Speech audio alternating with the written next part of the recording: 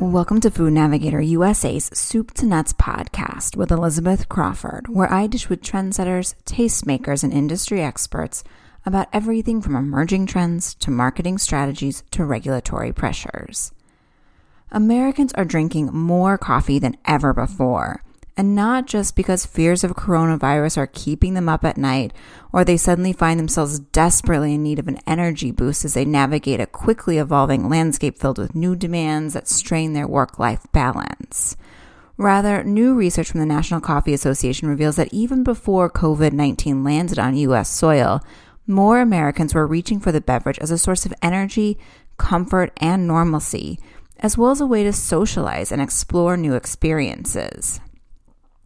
This uptick in interest is creating new opportunities for coffee shops and CPG brands that President and CEO of the National Coffee Association, Bill Murray, says will help sustain the industry during and after the current pandemic, as well as through any longer-term impacts of the disease, such as an economic recession. In this episode of Food Navigator USA's Soup to Nuts podcast, Murray shares data from NCA's massive National Coffee Data Trends report about how consumer interest in coffee is evolving, including who's reaching for coffee, what types of products they prefer, where they're buying it, and how this compares to other beverages and past behaviors. He also shares strategies to help food service and CPG coffee providers not only survive, but thrive during the current pandemic, as well as where he sees the category going in the longer term. Every year since 1950, NCA's National Coffee Data Trends Report has taken a deep dive into who is and isn't drinking coffee, how they like their coffee, where and when they drink it, and how this has changed over time. This year, the trade group surveyed more than 2,800 Americans who span across generations, geographic regions, and ethnicity, and who report drinking something other than tap water the day before they were questioned. According to Murray, their answers are a virtual treasure trove for industry players looking to meet evolving consumer demands. One of the things that is most useful is people can look for opportunities through this research. What is new? What is up and coming? And we make the report available in a number of different ways. So there's a written report, but we also make it available as sort of a mini online database. So people can ask their own questions against the data. So for example, if you're a regional coffee company, you can cut a subset of the information and you can see if something that everybody thinks is very popular is taking hold in your region. You can look and see what age groups are creating these new opportunities, so you could target your advertising or your marketing. So really, this is a way to look overall across the years. What are the new things that are out there? What are the mature market segments? And how can you adapt your business consistent with your business objectives and where the market is going?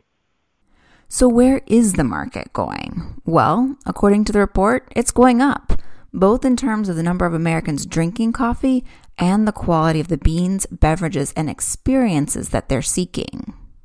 62% of Americans are drinking coffee every day. 70% of Americans drink coffee at least once a week. So, it's pretty amazing that for such a mature beverage category with such high penetration, these numbers are where they are. Overall, coffee drinking on a daily basis is up about 5% since 2015. An individual consumer, he or she might be motivated by different things over the course of one day. So you might get up in the morning and drink your cup of coffee because you're a functional coffee drinker at that moment. You want your caffeine kick. Later in the afternoon, you might go out with somebody and you're socializing and you're in a coffee shop. But we are seeing a greater interest in gourmet coffee, in espresso-based drinks, and a growing awareness and interest in things like organic coffee, environmental certifications, and even the health aspects of coffee. Over the last couple of years, there's been more and more information, all from independent sources, about how healthy coffee can be for you.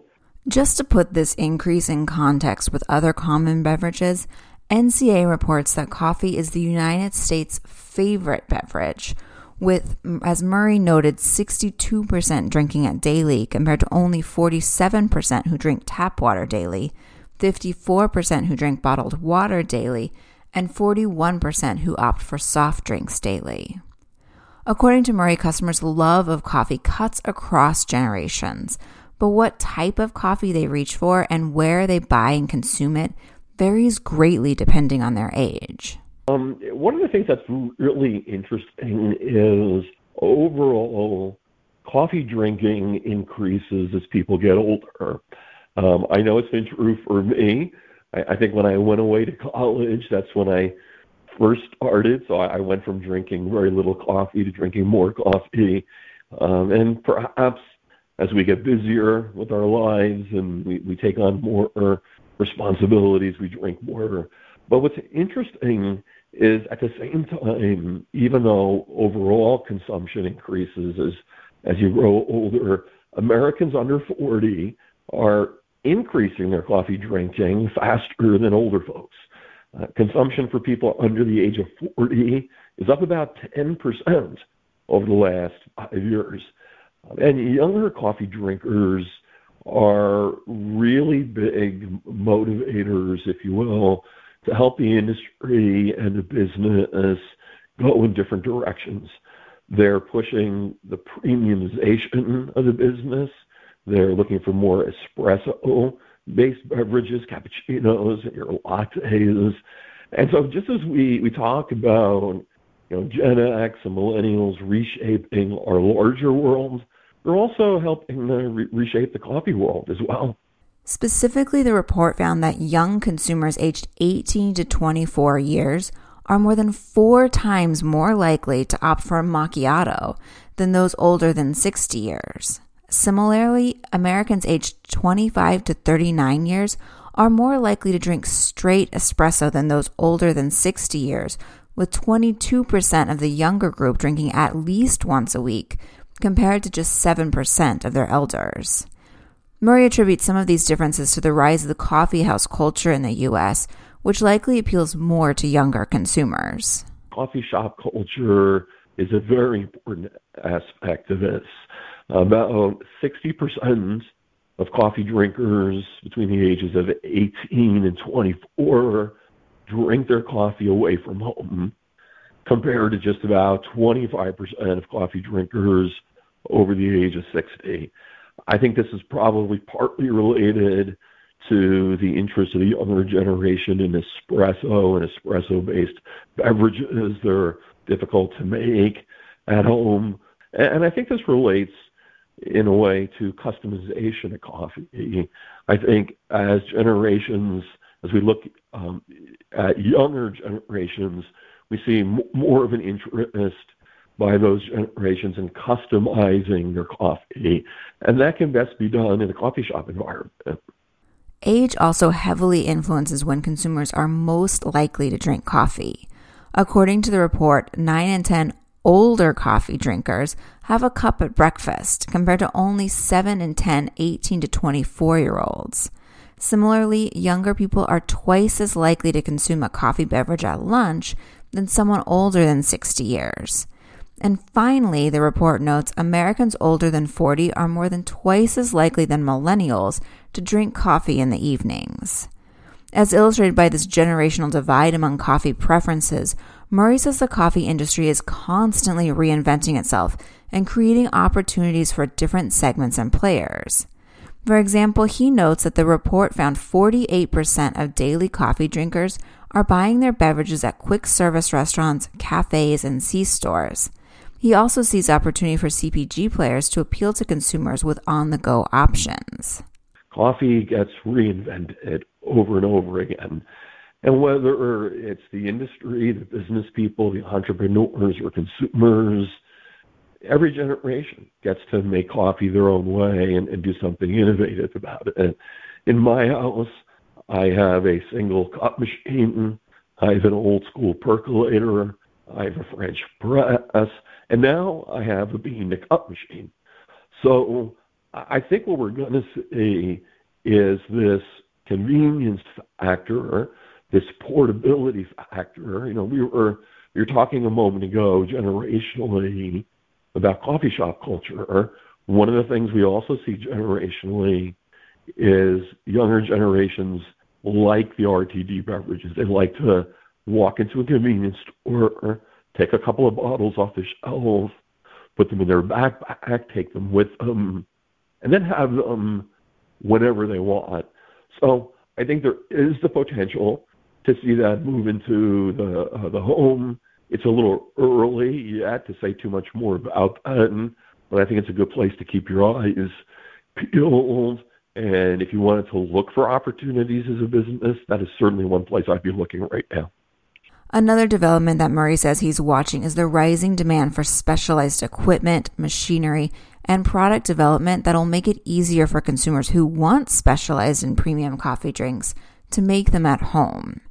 In the short term, this likely will be propelled forward by the current calls to stay at home to slow the spread of COVID-19.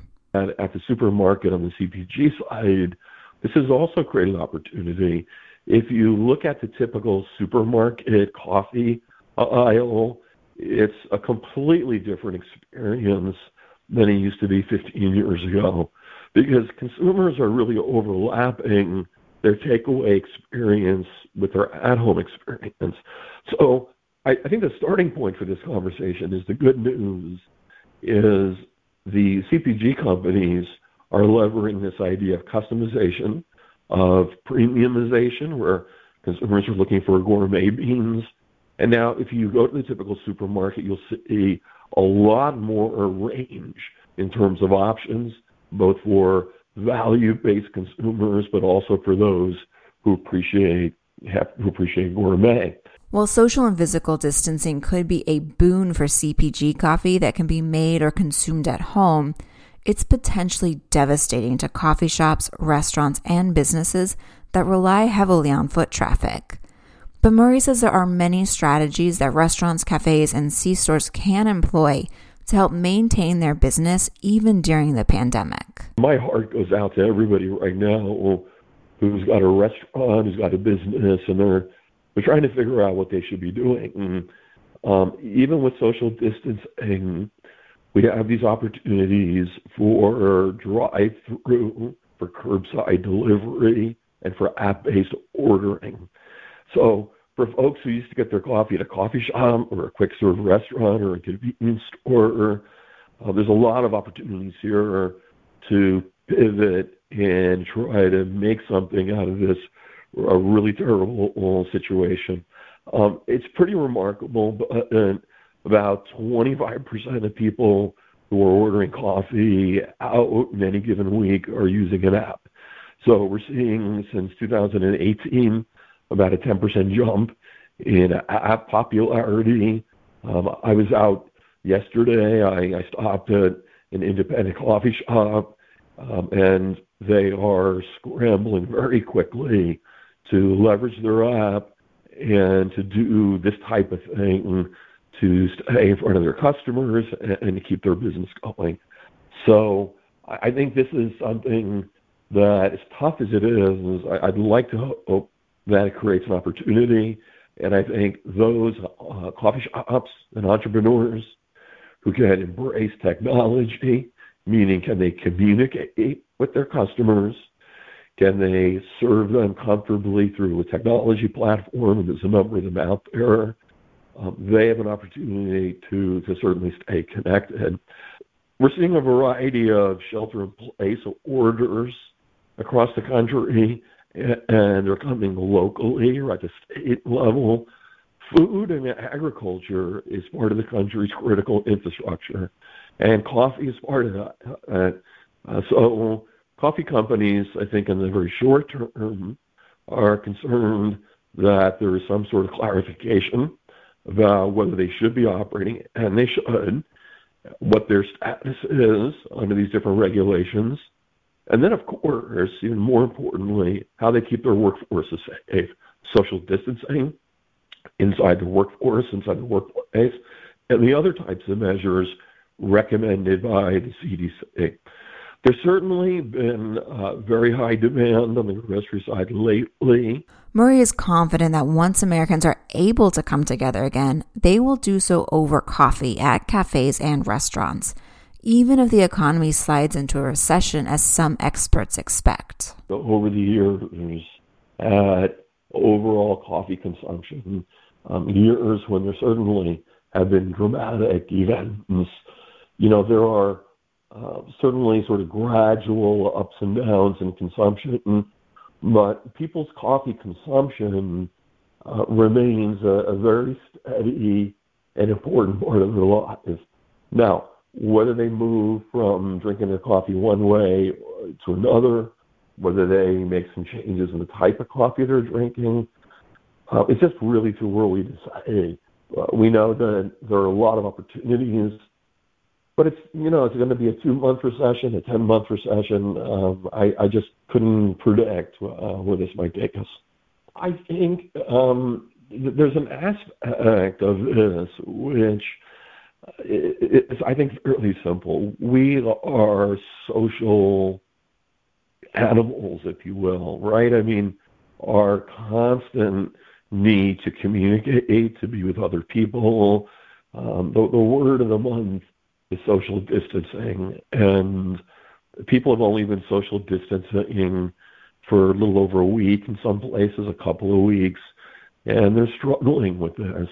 At some point, this is going to be over, and I think even with the economic implications, I think people will need to socialize, and it's part of the lexicon. How do we socialize? Elizabeth, let's get together for a cup of coffee. So you do that in a coffee shop. You do that in an environment where you're comfortable. The coffee is a community. Some folks may come out stronger, some may make some business shifts. But all in all, I think this need for us to socialize in comfortable places, familiar places.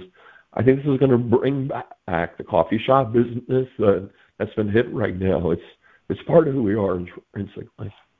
Well, it's hard for some to see past the immediacy of the coronavirus or the potential longer-term impact physical distancing might take on the economy. Murray sees significant opportunity for innovation and growth in the coffee industry in the coming years. I see an increasing number of upscale or premium choices as consumers continue to learn about coffee and appreciate the different flavors and the nuances that are out there. I do think, we talked about this a little bit earlier, I think the RTD segment has a lot of room to grow.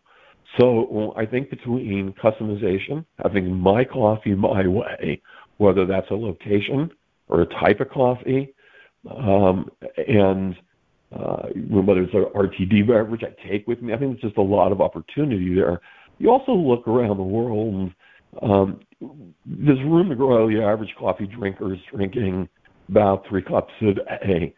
A comprehensive study from the National Institute of Health said that the greatest health benefits kick in around 6 or 7 cups a day. So, quite frankly, we should all be drinking more coffee as we think about our health in the future. And if you look at where people are drinking coffee around the world and how much they're drinking, we have room to grow across the board. So more places, more types, more preparations, and more. I'm very optimistic, to be honest with you. To maximize on these opportunities, Murray encourages industry players to focus on consumer education about the different types of coffee, where they come from, their environmental and sustainability stories, and of course, how best to enjoy them. With that, we've reached the end of another episode of Food Navigator USA's Soup to Nuts podcast. I hope you'll join me again next week for another installment, and to ensure that you remember, I encourage you to subscribe to us on iTunes. Until next time, this is Elizabeth Crawford wishing you a productive, profitable, and safe week.